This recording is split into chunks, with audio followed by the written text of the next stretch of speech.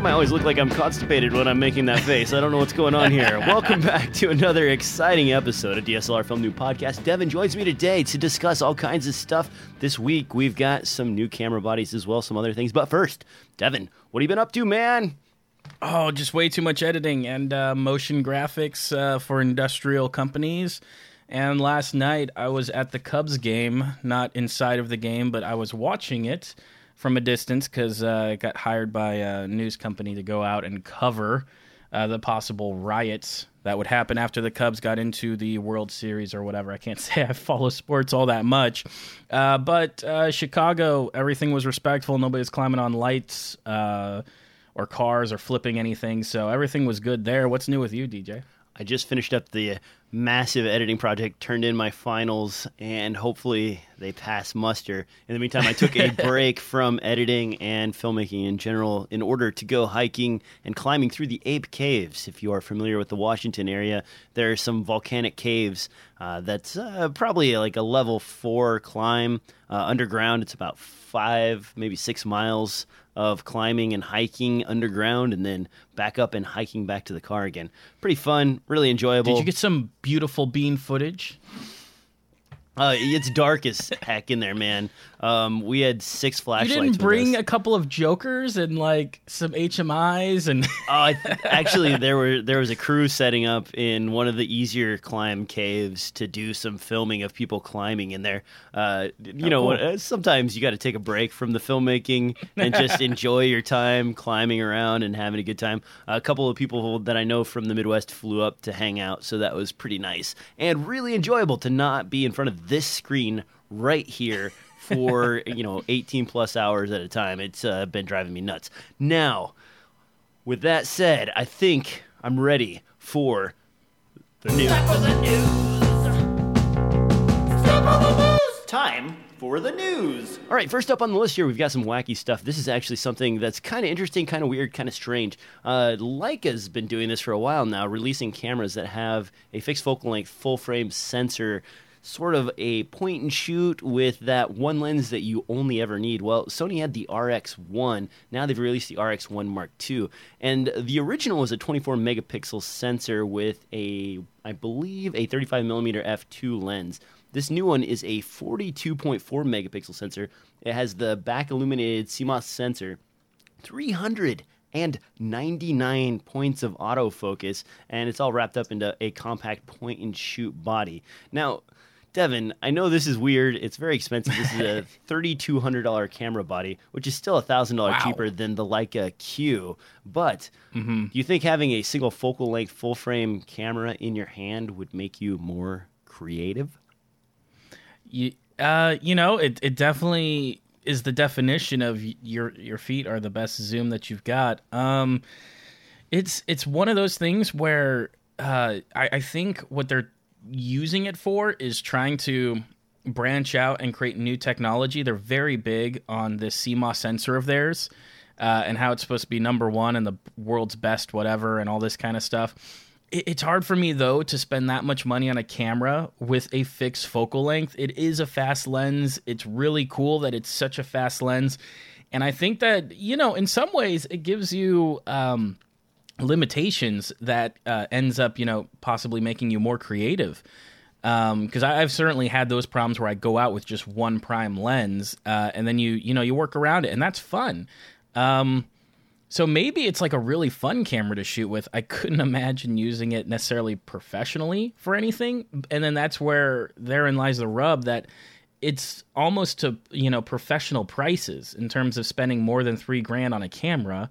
That's kind of the money that I reserve for professional products that I'm going to then turn around and make more money on top of. But it's one of those where I go, this is really, this is something that I am totally, I would be excited to use, but I wouldn't buy ever. It's just way outside my price point. Now, I'm looking over the images and stuff. It looks pretty nice. It's got a few interesting things. This is one of the first cameras I've ever heard of that has a variable low-pass filter. It looks like they're doing some electrical trickery in order to turn the low-pass filter on the sensor on and off. An interesting option if you want clearer images. This only shoots 1080p, so for videographers may not be the perfect fit, but it is For sexy photographers, 42 megapixels, my gosh, you're making billboards out of that. Once again, though, I'm still going to have a gripe that it's just a tiltable LCD screen, because that always annoys me to no end. Yeah. But I'm guessing they're all doing it because that saves the compact size or something like that, or some BS. But for me, I go, it's really kind of unreasonable, because from my experience, it doesn't make the screen any better in terms of like ruggedness or anything like that. All it does is provide that inconvenience of making it difficult to work with. So now I wonder if this is kind of a style option too. I've noticed, this has sort of the similar style of a rangefinder or something like the Fuji cameras. Maybe they're aiming for very wealthy individuals who want a classy quality camera to hang around and show that they've got the money to afford. Right, but it's a prime. Like, it's one focal length. Yeah, so for true. me, that's like even for say, the wealthy person who's like, I want something compact, I want something that shoots the best pictures in the world and price is no object. You then try giving them a camera like this that doesn't have a zoom, and they'll be like, I can't believe I'm spending this much money on a camera that doesn't have a zoom. So it's a weird market, because it almost comes off to me as they need to have a ton of money, and they need to desire something that's kind of like retro and trendy, also desire the best in electronics, and then at the same time, I don't know, be proficient enough with photography that being stuck on one focal length isn't a bother for them. So it's just like all those things combined, I'm kind of like, oh my gosh, that feels like such a narrow market, and that's why I feel like this may be just a way for them to, I don't know, get some money for R&D or something like that. Like there's a bigger company plan underneath this, where this is like an introduction of new technology. They get to test it in the field with customers. They get to hear back from customers and see what they like and what they don't like, and then take some of this technology and move it into their other lines. Because I don't know what else exactly this camera could service for both photographers and the company. So the RX1, folks, if you want to drop $3,200, go for it. Let me know what you think about it. We'd like to find the person that is interested in this camera. Yeah. It just catches me off guard every time I see it. I do. So occasionally I do travel with just like 3 primes, and that's it. And that's fine. When I do that, it does force me to like think about my shots a little bit more. But I'll bring like a 35 millimeter, a 50, and either an 85 or a 135. So I'm not bringing like useless primes with me, but right. That way I have to really think about it when I'm shooting something, like, okay, I need to be over here, or in order to frame this correctly or to get this into focus, I'm going to have to be this far away. And it's fun to do that sort of thing. With a 35 millimeter, or I believe the Leica Q is a 28 millimeter equivalent. That's pretty wide. I mean, there's shots you need that for, but even foot zoom, like, you're going to get a little bit of barrel distortion around the edges, and things are going to look a little bit strange no matter what. And with it being full frame, you're kind of going to be like, it's going to be wide, and then it's not necessarily going to always be flattering for things like portraits, shooting people's faces up close and stuff like that, where you would normally switch to something like an 80 or a 135. So it's like all the images out of this camera are going to kind of look the same to me when you can't change focal lengths. So I don't know, give or take. I mean, part of it is the performance. This is probably the best performing point and shoot that there is in the world. So I guess that's the reason for the price, but... All right, moving on down the line here, we've got another set of lenses announced, and these are actually Voigtlander primes that are based on the M mount. They're going to be coming out in full frame format for Sony E-mount bodies. Looks like we'll be seeing a 10mm f5.6, a 12mm f5.6, and a 15mm f4.5. They're naming these hyper wide, ultra wide, and super wide, and they're all just really wide to me. But Devin, one of the things we talked about before the show started is actually when we saw these numbers, we're like, wait a minute, what's this based off? M mount? Now, where would this be good for people shooting on other cameras besides the Sony full frame bodies? Well, you could put it on, like we've talked about in previous podcasts, you can put it on Blackmagic Pocket Cinema cameras, because they can always use a wider lens with that 3x crop. That super 16 millimeter size, as well as, adapting to anything else that's super 16 size, which I think the Bolex is one of those too. I don't know if anyone even uses that, but that camera. Everyone remembers it, but I can't recall anyone ever using it.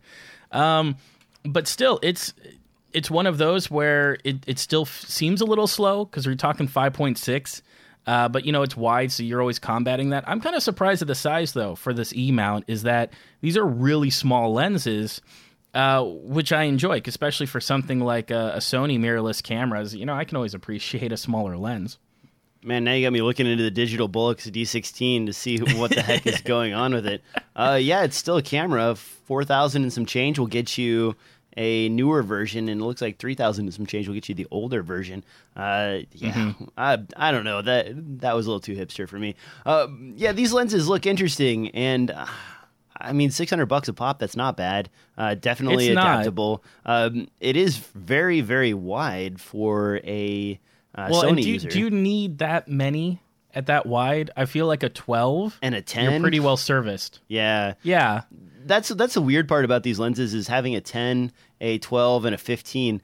That's not a huge jump. Like 15 to 10, okay, that's fairly substantial, but you don't really need to increment it in between those. Oh, great. Well, this is the shot that I definitely need a 12 instead of a 10 for. Like now I'm saying like step back, a few feet and you're good. Yeah, the difference between 10 and 12 is probably just a couple of feet. I know it's a little bit of an exponential curve, but those two are pretty close together. I guess it'd be more of a curve if you've got if you were to adapt the M version of this down to something like Micro Four Thirds or the Blackmagic Pocket Cinema camera, because then on that one it turns into a 30 millimeter instead of a 36 millimeter. So that's kind of a difference there, but like you see, it's really negated. So it's weird that they come out with those. I'm liking the pricing though, because I'm tired of Voigtlander's $1,000 lenses, and the size too. So I'm kind of interested in these, but there are kind of faster options, I think.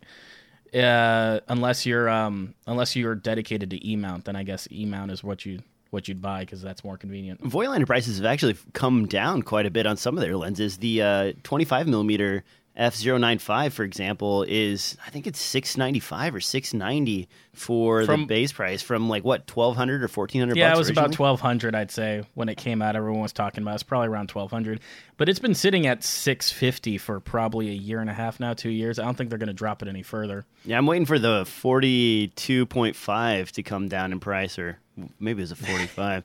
Yeah, I don't. It's not something I need, but it's like one of those lenses.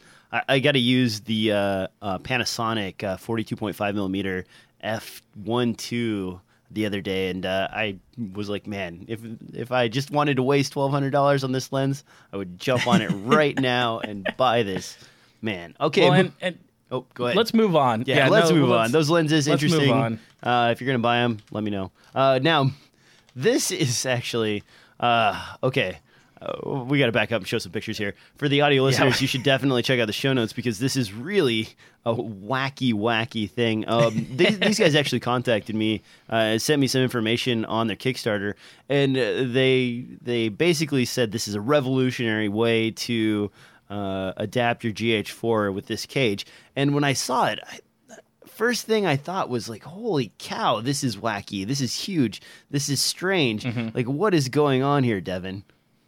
The best way I can describe it is the essential product of the True Grip, I guess is what they're calling it, is really just a cage, a full cage, but it's very open on the right side, so you can still reach your hand in there and use the grip.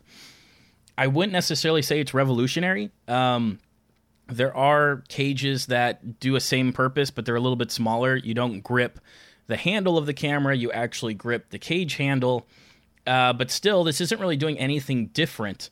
What is kind of different about it, per se, is that they have an interesting rail system for the handle, and they've got some cool adapters for your wireless G2s or G3s from Sennheiser, which not everyone uses Sennheisers. I mean, a lot of people do. So those two pieces I find pretty unique. That's the part that I go, oh, that's kind of cool.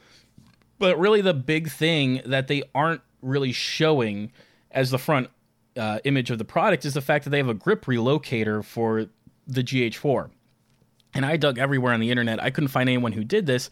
But the principle is actually super simple, where they just take that electronic connector on the bottom for the battery grip on a GH3 or GH4, and they just extended it with some wires, which is so basic that it gets me interested in doing it. Now, they want about $450. They don't necessarily strictly speak that it'll be metal. I'm hoping it'll be metal because it's like supposed to support part of the camera in a way. They currently show like a 3D printed plastic version of it. But that grip, I like the fact that you could disconnect the handle and connect on another handle and everything else. Like all that, seems like a really great idea. But $450 just for that little grip accessory is totally too expensive for me. It's really not worth it. To the point where I'm looking at grips for $50 and I go, I could take 2 of these and rip them apart and kind of make my own system. So, but it's really, it's one of those where it's not like anything that I'd really say revolutionary, really fantastic, but it is something that I go, I can see this really being useful. And according to the creator and all the images he has, it looks like it's been totally useful for him. He appreciates having his hand right on the camera. He keeps the cage out of the way from being on the left side. What he's basically done is just built all of his accessories on top of the cage and then to the far right of the cage. So it gives him a lot of mounting options without getting in the way of the camera, which is just generally shows that he uses this thing in the field. That's kind of a design choice that somebody who's used this a lot would make. There's some cage manufacturers who I feel like don't use their camera or that camera every day when they make a cage. They just kind of make something that fits it. And then they don't really realize how much it gets in the way of functions and the flip out screen and everything else. Man, how much are you going to put on your camera? I'm looking at some of these images of his setup, and he's got a DR60 or DR70D strapped to the top. He's got several arms. He's got a boom mic, a wireless mic. He's got extra lav packs on either side. I mean, he's using all 4 channels of audio on this. This is getting a little out of control. And, really, with the flip-out screen on the GH4, unless you have a very impressive field monitor, do you really even need a giant field monitor attached to the top of your rig anymore? Well, and keep in mind, these images, too, the field monitor looks big because it is big. That's a 10-inch monitor, and that's part of the package in general, not the monitor itself, but it comes with arms and mounting options to put a 10-inch monitor. Now, there's like 1 or 2 images I see where I go, that's really cool. And that's the one right there where he shows the monitor being put directly in front of the camera, and therefore you put it on a tripod, and you've kind of turned your GH4 into, like the Blackmagic studio cameras or something like that, where you just have a giant monitor on the back and you just point your camera at stuff. A 10-inch monitor to me feels excessive, especially considering all the power options and everything else you have to do for this thing. It's one of those where it does. It seems Look at excessive. this picture, man. Oh, that's what 1, 2, 3, 4, 5 packs on there. You're shooting on a DS, Micro Four Thirds camera. You don't even have the audio options for that. Your external recorder is 4-track recorder. What are you doing? You're like submixing these somehow into your camera. Well, in some cases you do. I mean, he's talked about doing ENG work. When I go out and I do audio work for news, usually I'm using a mixer that's actually got 3 inputs. And in this situation, they're not all wireless. Usually they're wired. You want backup options and stuff like that. But for me, there's actually 3 for a few important reasons. One of them will be, of course, the usual, you split the tracks. You'll have like a lav on your reporter, and you'll boom whoever they're interviewing on the street or whatever else. And those will be separate tracks. But then at the same time, if somebody is recording something and it's live or something like that, I'll have their lav plugged in and centered. I'll have a handheld mic in front of them in case the lav fails, and I'll have a boom pole. And all 3 of those will be centered, and they'll be mixed down, but I'll mix them in right away in case something fails. So having all of those options, I could understand you kind of want a place to put them necessarily on your camera. It's really... 5, it's really bizarre. I mean, 5 seems excessive. Now you're going to get into like signal issues because, the spectrum available is not wide enough in any given area to handle 5 of these densely packed on a single camera. No, I mean, one of those too is it could be, you could be using 2 of those packs to send stereo audio back to your sound guy so he can be wireless but still listen to what's getting recorded and whatnot. I don't know. There's lots of stuff like that, but It does. It seems like a lot of gear really excessive. I was kind of interested in the hand grip because, as you know, I play around with cages and with shoulder mount options. Having a relocated hand grip like that kind of makes a lot of sense to me, in the same way that you'd relocate the hand grip on a C300 or your Sony F5, FS7 or whatever. And it seems like such a simple thing that I never thought of. That's the part that kind of seems revolutionary to me, but not enough that I'm going to spend $450 for it. I think I'll just make my own because I know how to solder. Now, everyone knows how to do that. Some people like, an option where they could remove and reattach and everything else, but I feel like a couple of rosette options and resoldering, and you could probably make your own if you're a bit of a handy person. So to me, I almost wish I could just buy the electronic wiring so I could just come up with my own solution, but still, I can make my own. So it's one of those that it's bizarre. The handle, the grip, everything else, it does feel excessive, but at the same time, I feel like there might be certain situations where this is kind of the only way to get everything on your camera that you could ever possibly want. Normally, what you see here, all this crap, is on a shoulder rig. So keep that in mind. Yeah. I don't know how heavy this thing is going handheld, but it's trying to get all the gear you would normally put on a shoulder rig and put it on the camera. The only thing that's missing here is a universal power, like a Anton Bauer V-mount. So it's one of those where I'm like, oh my gosh, this is big and excessive. But I could kind of see it coming in handy in one or two situations where you need everything right in front of you on there. But it's definitely nothing DJ would ever use. That's why he snickers at it. It's something that I'm interested in, but not for that price. So the battery unit's actually pretty interesting. I did see, and I'm trying to find a picture, but it's just escaping me.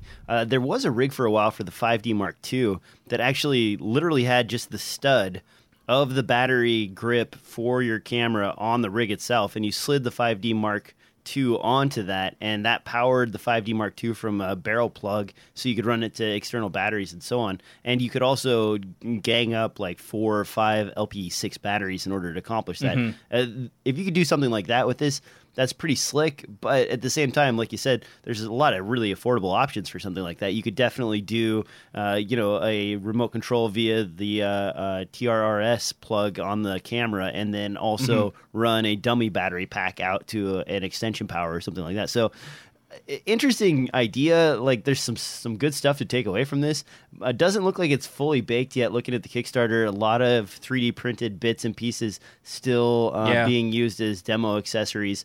Interesting. If you guys are really into this and want to check it out, looks like $490 or $449 and $399 and $499 are the Kickstarter prices. How many have they sold on this? Let's see. And that being said, if you get past the front images that show the entire world mounted on top of this thing, images of him in the field using it, which I imagine were on actual productions, you basically just see 2 wireless packs and a microphone and a shotgun. Because as we've discussed before, the screen on the GH4 is fantastic. Though sometimes I wish, I saw one time, there's this tiny sunshade you can buy for those little screens. That I keep forgetting that I could probably use one of these days. But if you're into the handheld grips, I feel like this is just another cage, minus the fact that it does let you grip the camera. It's probably more comfortable and a bit more balanced. But I really like all the little accessories he put on there. I don't like his system for cold shoe mounting. I feel like it takes up too much space. I feel like Wooden Camera and everyone else kind of has that down, and that it's a much easier way of doing it. But still, the way that he can grab your top handle grip and everything else, and the thing for the shotgun mic to put it off camera, all that kind of stuff I feel like works well. But man, that thing with everything on it's got to weigh 25 pounds. It's got to just weigh down your arms. I don't know how you could hold that for more than just grabbing shots here or there. But still, if you wanted everything from your shoulder rig to fit in front of you on your hands, you could do that. Now, moving on down the line to something that's kind of interesting, a new approach to gear rental. ShareGrid is a company that's bringing the ability for individual users to share and rent out their gear to other people. If you have an accessory or something that you don't use all the time that's kind of packed away in a bag, maybe your gear could bring you in money. Now, Devin, you put this in the show notes. I did. I guess they're moving to New York. Is that correct? Yeah, well, they're adding New York. They've opened up in New York now. They've been in LA for a good while now. I want to say a year. Don't quote me on that. And I've just heard nothing but good things about it. I've checked it out, myself, looking at how many people are on there and shopping and everything else. And it all looks like good experience. There's all solid gear on there. And it all seems to be really great for the smaller end independent stuff. I feel like still, if you work for a production company or something like that and you want, your selection and everything else and you have a corporate budget, you'd go to an actual rental studio. But those few people who are looking for cheaper alternatives for a weekend just to kind of like shoot their little short film or something like that, and they're like, man, I really need, a boom pole and an NTG2, but I can't afford one, and the rental prices for it are like a bit high or something like that. There's a wide range of products, and some of it too is just like speed boosters and stuff like that you can kind of play with at prices much cheaper than if you went to other rental shops. So it's one of those two, though, that I feel like the real power behind it is kind of building a community, because it's people who own gear / filmmakers who are sharing with other filmmakers and content producers and things like that. And I think kind of in an interesting way, it's almost building a community, even though it doesn't market that and set out to do that, because from the few times that I've asked around to borrow gear from other people in my area, usually end up building relationships and getting to know people, and maybe like, this guy's really good at sound, and so you ask him on your next gig to cover your sound and stuff like that. So that's, I think, the really great part about it, is it's kind of bringing in people together. Some people may claim that this is, troubled news for rental houses and stuff like that, and I don't agree with it, because, that's sometimes it's a mixed bag. Like sometimes you might end up with a camera that, didn't get reset. It's got messed up settings. And, if you don't know what you're doing, you may end up like kind of getting crappy footage, or like it's colored wrong or something like that. So it's one of those that you don't exactly know the quality of what you're going to get. But I think it's great for grabbing a few lenses here, something like that, or even just trying stuff out and meeting people. I really think that that's the best part of this in general. For a lot of my productions, though, if they were in Chicago, which they're not yet, I usually do something like borrow lenses or go to a local rental house if I need it that day, because usually it's on somebody else's bill. But for a lot of my own projects, I could definitely see myself using something like this. Yeah, being able to meet other filmmakers is actually a really good thing. As far as gear rental, though, and ending rental houses, already there are a lot of markets that aren't served by rental houses. There's a lot of large cities that don't have any sort of option for rental equipment other than mail order. In a lot of the places I've shot in the Midwest, if you need to rent gear, you go to like lensrentals.com and you order your stuff in advance of your shoot, have it shipped to you, and then ship it back, because there isn't a rental house. There's a few lighting places in the Midwest. I drove for 4 hours one time to pick up some stuff in Omaha, which is, I think they're called the Electric Grip, and they were able to supply me with the lighting kit I needed. But the thing is that's a pretty long drive, and they're the only place for probably 10 or 15 hours driving distance anywhere in that area. So if you're in between there, getting to know your local folks and maybe borrowing equipment from them, a lot of us filmmakers in these different towns and areas kind of think we're an island. We're the only ones doing it, or, we're the only people making videos or doing whatever we're doing. And it's because we get focused on our own thing and don't get involved with other people's stuff. So anytime you can do that, that's really good. As far as crashing rental markets, I mean, no one's going to rent out their $15,000 camera or their $32,000 Arri Mini or anything like that. You're still going to have to go to a rental house for big gear, and that's where those guys make a lot of their profit anyway. Little things like lenses, microphones, things like that, lighting kit that's not being used. Those are all things that maybe if there was a share pool or something like that. Here in Portland, in fact, and I need to get involved in this, I haven't done it yet, there's a group of people that just all have their own equipment, and they get together and meet up, and they vote on a project to shoot every month. And it's kind of an interesting, like, democratized way. Like, you lend your gear into the pool, and then one person out of 5 gets their project shot that month, and the next person, and so on and so forth. A really interesting approach to gear and sending gear around. If this was in my area, I'd rent out my stuff, no problem, man. I mean, look at the shelf behind me. I use a lot of gear all the time. I have a lot of gear, but some of this stuff, like, it falls out of favor with me in shooting in general, and it just kind of sits in a bag until I need it again. I've got probably 5 or 6 field monitors back there that, I rarely use anymore. I still use my 2 DP6s. I love those guys, but like some of the Must HD field monitor, it's pretty good, but it's not, very rugged, and I don't take it out very much. I've got, the gear list goes on as DJ continues to abandon kit in his house. Really interesting concept. Really like it. Definitely something to check out if you live in either LA or New York. So hopefully that spreads into more markets. Now, moving on to other things that are spreading. More Speed Booster copies. This one is the Kepin Speed Booster. You guys may be familiar with that name. I talked about them a while ago. They had that really fast autofocus system for Canon to GH4 bodies. This doesn't look like it has any electronics in it, Devin. Basically just a speed booster lens and manual focus. Is that correct? That's all that I can figure, because their official page, when translated, I don't speak Chinese, so maybe there's something lost in translation there. I don't see anything that says anything about electrical, as well as, there's one or two I see maybe popping up on eBay, and nothing in there am I really seeing anything about electrical.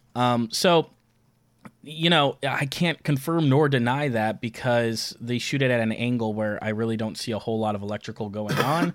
But for some people, it definitely looks like, a cheaper option for a 0.7 speed booster, which, if you compare it to Metabones right now, their Ultra Speed Booster is running for about $650. Yeah, $650 is the Metabones Ultra 0.71 Speed Booster. So, and this comes in at a price that seems pretty good, as well as I'm hoping, I haven't seen any images yet, that it'll also be really decent optics on top of this, because anyone who's bought like a $150 Speed Booster knows that's you get what you pay for in that department versus something like a Metabones. So I'm mostly interested, like I've talked before on the show, is kind of like I'm not interested in the electronics because I don't have a lot of electronic Canon lenses. Most of what I've got going on is usually Nikon manual lenses, because that's how I shoot. I'm manual all day, every day.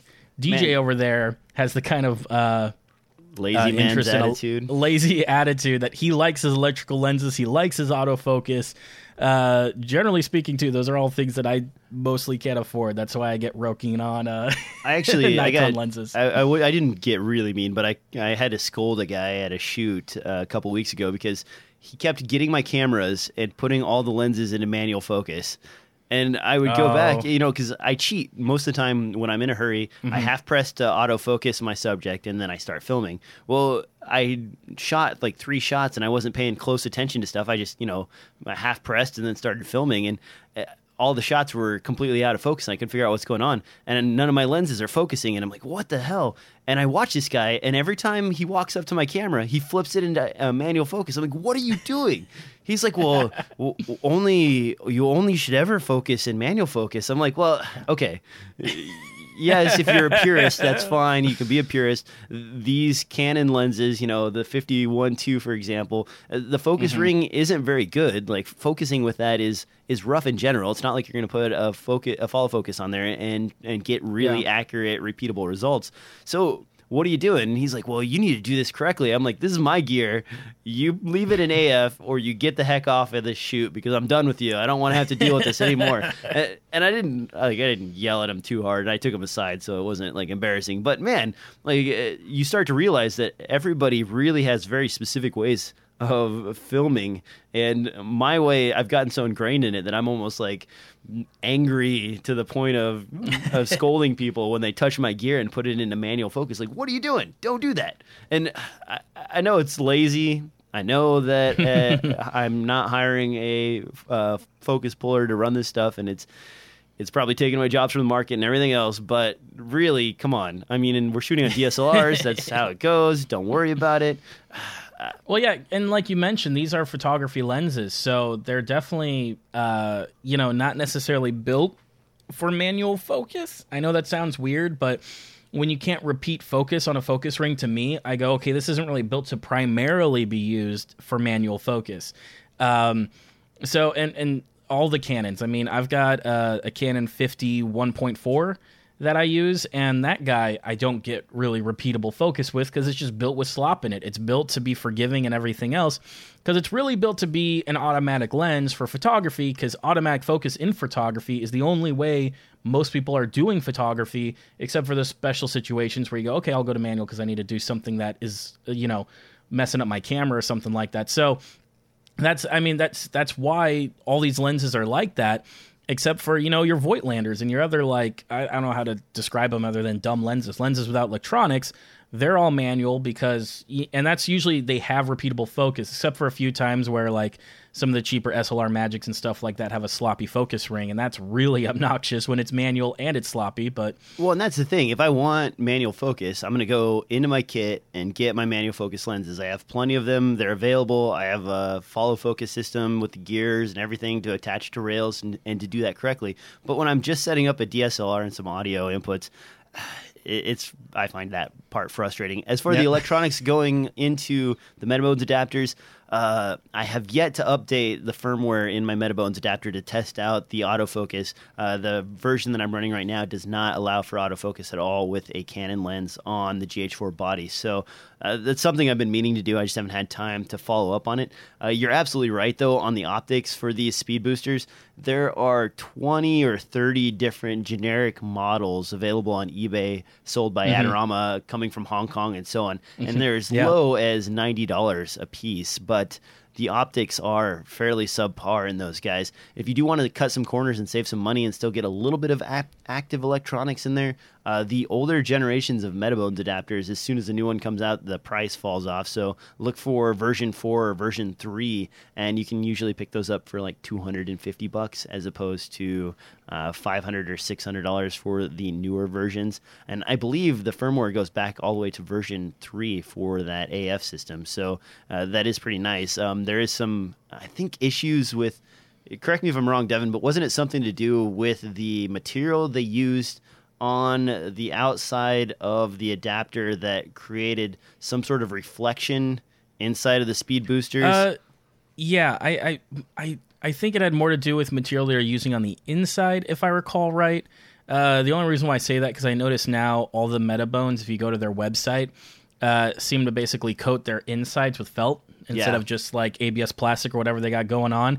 And I've heard people complain about it. I don't know, maybe it was like Dave Dugdale or somebody else. I remember somebody complaining, saying that they put away their Metabones and they weren't using them anymore because they were getting so many problems with some kind of internal light flare reflection kind of a thing going on. So, but part of me thinks that seeing their website and seeing that it's all just covered in felt makes me go, I could probably fix that myself then. It's not like I have to take apart the lens. It's one lens element and both sides are open when you know. So I'm just like, I could maybe fix that. A little DIY going on. But yeah, there's the cheaper options usually too. They don't have coatings on them and stuff like that that kind of help with lens flaring and stuff. All the flares always end up weird in these speed boosters. It kind of changes some of the characteristics of the lens. Some people never notice it because they don't shoot that way. Other people, that's all they ever see, so they hate them. But there's definitely options out there. That's why I'm interested in this, is because I'm hoping this has optics that are almost as good as Metabones for, about half the price. That would be excellent to me because I don't need the best out there. But I'm still waiting to see test photos and whatnot. Now, speaking of things going sideways, let's talk about Adobe's apology here. For those of you who use Lightroom to process your photos, I know this is more of a photo story than it is a video story, but Lightroom released a new version 6.1 or 6.12, I believe, and there were a bunch of mistakes in it, and they basically took away like 3/4 of the options for inputting or importing your footage. Now, for those of you who use this for both video and for photography, Lightroom has a lot of really good metadata information that you can add to clips as they come in.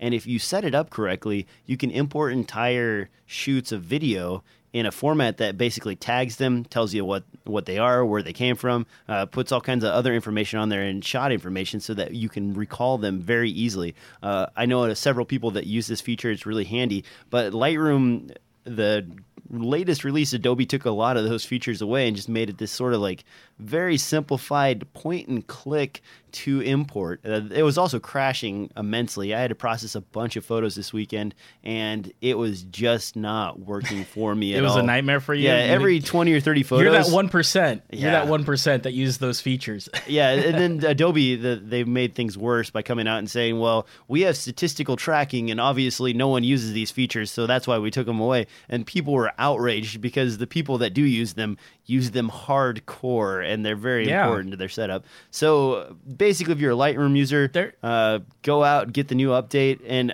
I don't know, Devin, do you use Lightroom at all? Was this an issue for you? Yeah. Well, I rarely get called out on a photo shoot because I'm not a DP and I'm not very good. But the few times that I do, I use Lightroom to go through photos really quick, all the keyboard shortcuts to, mark as good, mark as bad, and everything else. I love all that about Lightroom. I don't use it to a crazy amount. I'll do minor corrections. I love that I can just preview my RAWs really fast. I love how fast the whole thing works. But it's very un-Adobe-like because think about it, Photoshop has had every option that has ever been born in Photoshop. It's got a bazillion different blurs and everything else because everyone has a certain workflow and they want it done a certain way. And to me, Photoshop is probably the most un-Adobe-like product there is, because all the other products like Audition, Premiere, SpeedGrade, After Effects, they all have a very similar flow in how they're designed and their layouts and everything else, and they're usually very minimal on pop-up boxes and everything else. And then Photoshop feels like completely 1998 to me because everything is in a pop-up box when you want to apply things and everything else, and it seems like that's just because they don't want to upset anybody, and they kind of want to leave things the way that they are. So it's one of those. Yeah, I know they got a new start page. Yeah, and everything I'm presenting the page right here. This is the stupidity that they've added to this. Why do I need 4 very simple click through menus? Why can't I just have my regular import with the regular settings across the top? I don't want. Or you can make selections and exactly options on import and all that kind of stuff. Yeah, I mean, I even use those too. I never use their wizard to import stuff, but I guess according to their statistics, everyone else does. So I must be in that 1% as well for using import options in general. I mean, which is one of the reasons why I really wish Adobe would make an import system for video that's better than Prelude. Because Prelude it's nice for assembly and it's nice for a producer to do a simple splice and edit together, but I still catch myself using I used to use Bulletproof, but they quit supporting that, Offload by Red Giant, just to make copies and do renaming and things like that, because nobody really has done good options for video, and especially too some of the features like Premiere automatically searching for your files and finding them if something gets moved or mislinked or something like that. That doesn't work well if every single one of your video files starts with DMW dash whatever Oh, man. because then you'll have 5 copies of the same file name if you're working on several projects at the same time. And you shoot enough with your camera that the numbers start going in loops. Well, and yeah, I made a mistake actually, because for a long time when I was shooting short films and then working on other projects, I would just reset my camera to 0 every time. So the counter would be reset to 0 before I started shooting. And I would reset my recorder the same way. So my field recorder would be reset to 0. And that way, whenever you started recording, the count would go up continuously and they would both be 1, 2, 3, 4, and so on. Well, that's great until you are telling Premiere to reassociate files, and you have a bunch of clips that all have RCW2001, and they're all named the same, and they're close enough lengths that it's starting to mess up your timeline. And then you have to start really digging in deep, and then that's where metadata information comes in. Now, Red Giant had a really good program for doing this. Is that no longer supported at all? I thought that's what Universe was going to do. No, Universe was just for plugins and effects. Yeah, because I never even asked you if you use Red Giant or not. They have a product which, if you bought it, you can still use, but they're no longer updating it, called Bulletproof, which would do proxy encodings on the fly, backup encodings, a ton of organization, and everything else. Since they said they couldn't keep up with format changes and codec changes and everything else, they scrapped all that and said, we're not going to support it anymore, and you can use our program Offload. I think they gave a free license of Offload, which is a cheaper piece of software, but a free license for that for everyone who bought Bulletproof. And offload is basically just it copies footage to 2 locations. It doesn't do any kind of renders or encoding or anything else like that, which is kind of upsetting because I really felt like Bulletproof was a great DIT tool. But I understand because so many formats are changing with 4K and everything else, why they maybe stop supporting it. Universe, on the other hand, is a bunch of free effects for Premiere, a few for After Effects. And then if you buy Universe, they'll give you professional effects, and that's a yearly cost. And they're constantly adding to it. And the user community, I mean, back when I first got it, let me see. I want to say when I first got it, because I actually paid for it, which probably surprises a lot of people. No, Red Giant has some really good stuff, man. I mean, I pay for Trapcode. And I pay for Pluralize, and I've got 3 copies. Pluralize, definitely. Yeah, it's so nice because Pluralize, like especially if you have like a folder that's completely in shatters, tambles, it's messed up. You just throw everything in there. You say, all right, Pluralize, tell me what's what, and it like puts stuff together. And a couple of shoots, like we ran out of stuff. We didn't have enough time to do things correctly. So one camera had a great audio setup, and the other camera was just the onboard mics. And we needed to like sync all that footage together, and Pluralize generated Premiere files, everything else. That was just wonderful to work with. Now Devin's sharing the screen here. What are you sharing, man?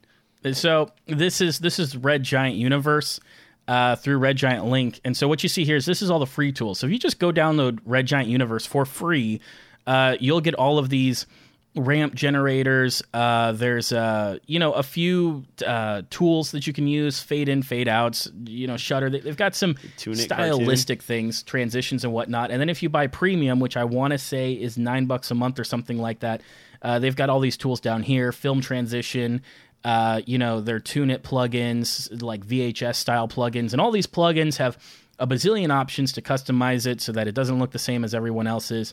They've got like 16 millimeter grain on there and a bunch of other stuff. It's really fun to use. There's very few tools that I go, well, I need this, like I would need denoise or something like that. All those are separate products that they still sell for just one fee. But when I first started buying Universe, there was maybe 1/3 of all the things you see here. And in probably about a year, it's already tripled. So they keep adding to it. And I think they listen to the community and what the community wants. And it's supposed to be a feedback loop where people talk to Red Giant. Red Giant talks back and figures out exactly what they want. So it's something that I've definitely had a lot of fun playing with. Even the free tools, even just to grab the free tools, they've got different blurs in there.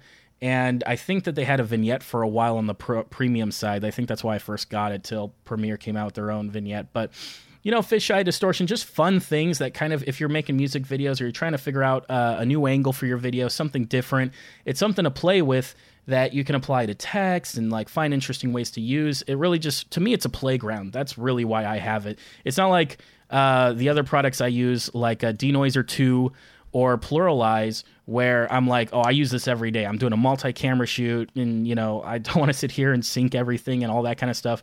Pluralize is amazing. There's really nothing that can beat it because of how updated it is. I even paid for an upgrade so that it would support audio drift, because I was getting slight audio drift with my H4n on some shoots. So fantastic piece of software that I use pretty much on every shoot that I'm using more than one camera. Yeah, definitely worth investing in if you're in the market for that sort of thing.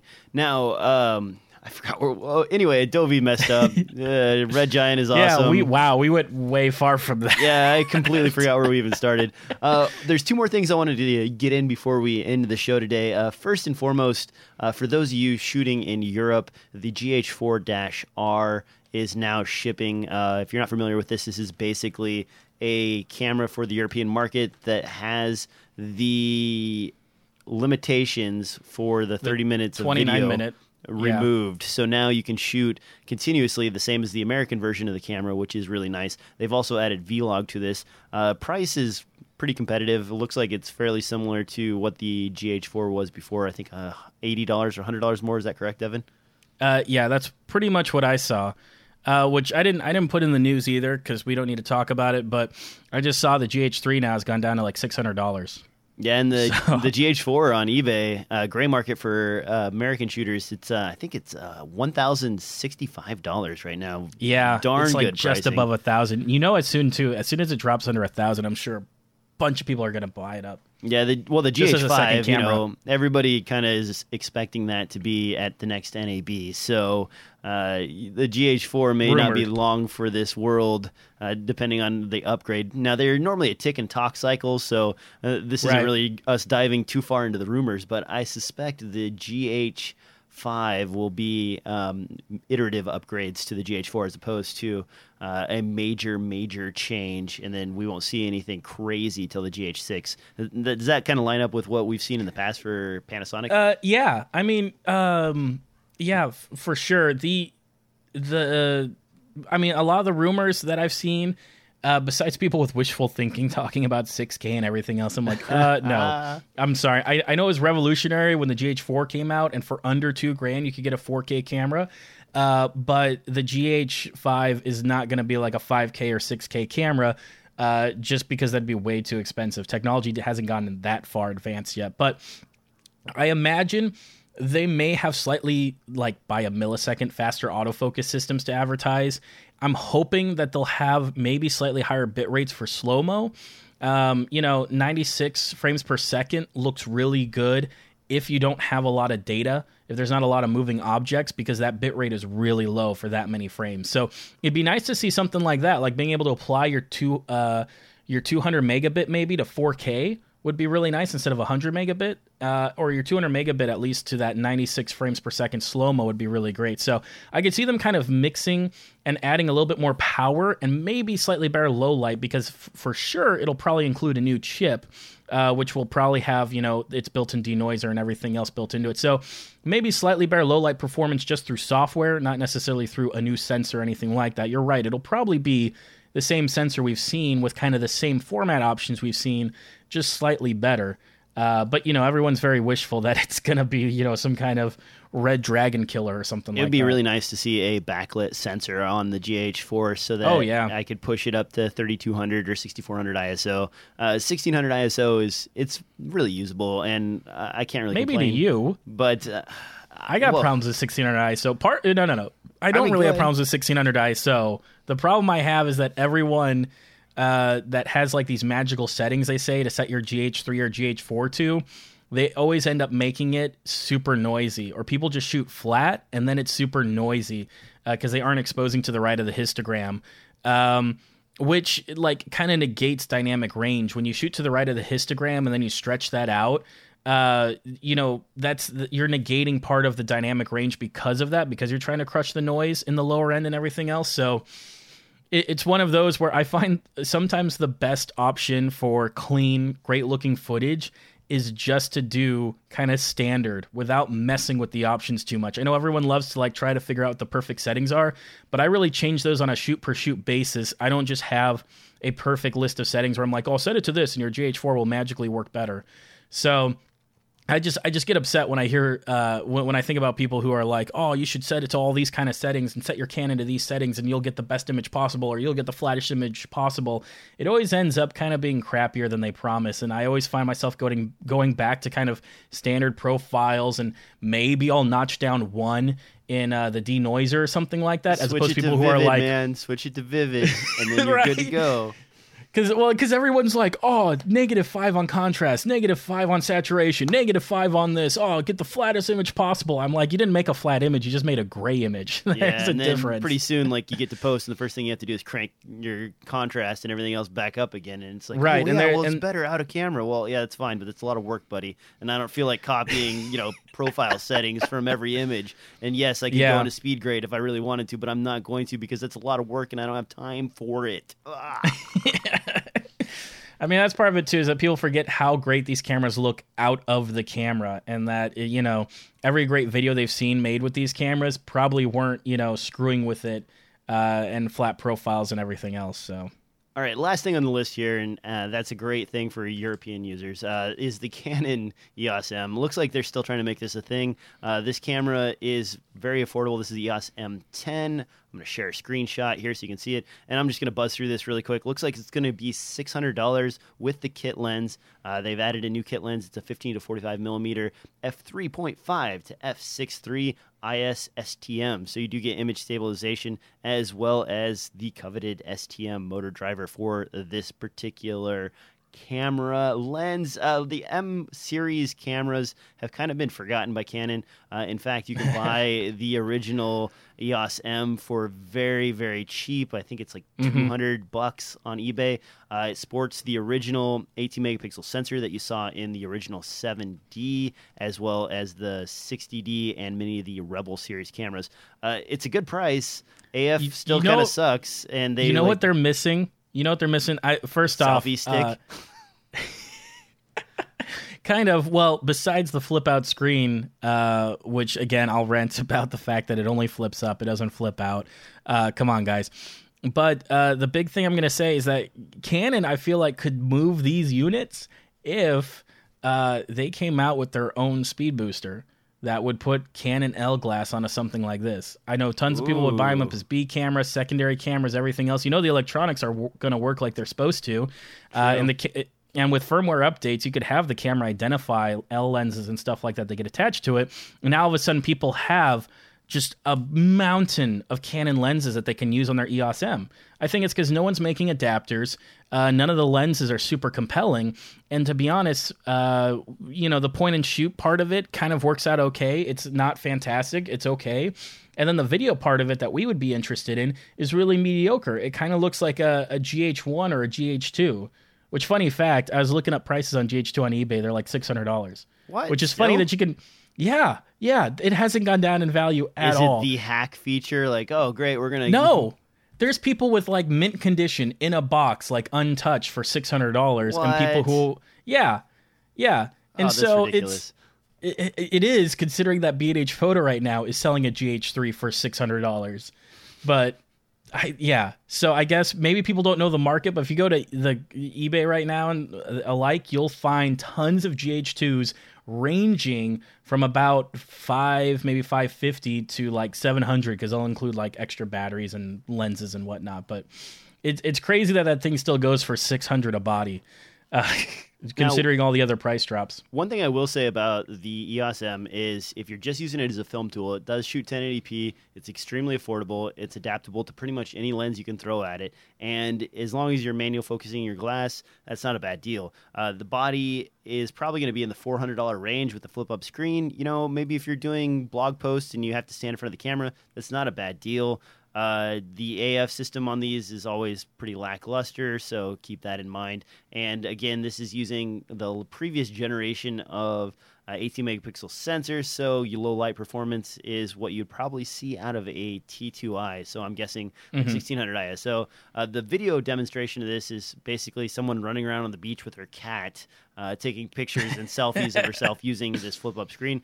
So if you want the perfect bitrate is small camera, yeah, this is basically like a reiteration of many of Canon's earlier features shoved into a really tiny, cute little body that's adaptable to a lot of lenses. And this is actually still one of the cameras I recommend for people that are just starting out and maybe have $400 to invest to buy some cheap lenses on eBay, maybe some old Nikon lenses or some, really wacky Vivitar lenses, and slap them on this guy for $300 or $400, and now you have a basic starter shooting tool. But now bodies have come down so much that you mentioned the GH3, but we now have like the G7 and the GX8. The G7 I think is like $695 or $650, and that shoots 4K. It has almost all the features of a GH4 minus a few things, and it's half the price. I mean, man, it's so cheap. There's a lot of compelling. Yeah, there's a lot of compelling options for that $600 price range. So it's one of those that, looking at it's like, it is a good recommendation. I always say go cheap on your camera, go big on your set design, and go big on your audio, because those two things are what's going to make it stand out. Because because after you see all of your, I've seen so many great films that are done on really poor performing cameras, but they're still compelling. They still look great. because it comes down to things like lighting and cinematography. And so if there's anything in your entire kit to be cheap on, I would say it's the camera. And instead make sure that you spend most of your money on a combination of lightings and audio, as well as production set design. If you're doing a short film or something like that, getting the right props or, getting the right locations and stuff like that are way more important in terms of telling your story than a camera that has 12 stops of dynamic range as opposed to 10, so those are always things to keep in mind. But yeah, right now it's crazy. There's so many things at $600 that anyone can pick up and start making great video with. Me personally, I wouldn't even know what to choose because, I'm really liking my GH3, and it does have some features that, the G7 doesn't have, even though the G7 does have 4K. So, that's kind of a toss-up because the GH3 is a solid performer. Does the G7 shoot like 60, 1080p? Does it have any high-speed options? I believe it does have a few high-speed options. They're limiting, I think, 24 frames per second for 4K footage. And then I want to say that they took out focus peaking and some of the histogram options. I might be incorrect in that, guys. I don't have the spec sheet in front of me, so unfortunately I cannot remember all the camera stuffs in the world, so don't send a hateful email to me. But still, there's so many options that if you're getting started... $600, it's crazy what's available for $600. And I'm sure when that GH5 comes out, the GH4 is going to drop down to like $800. So it's still a great camera too. All right. On that note, Devin, I think it's time to get out of here. Where can people find you, man? Yeah, you can find me on Twitter at DevoCut, where I'm trying to post more funny films and stuff like that I come across. All right, guys, you can find this podcast anywhere podcasts are distributed, including iTunes, SoundCloud, and so on. You can find me at DSLR Film Noob on Twitter. You can also find us on Facebook. You can like this thing. You can like all the things. You can click on the like button. No Mitch show this week, guys. Mitch will be out for Expo thing. And so Devin is filling in. Thank you for doing the extra show this week, by the way. On that note, guys, this has been another exciting episode of DSLR Film Noob Podcast, and we're out of here. Bye-bye now. Go home.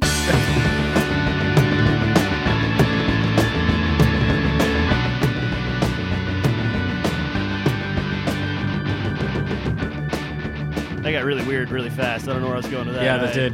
I'm just freaking myself out now. All right. Thanks, Devin. And...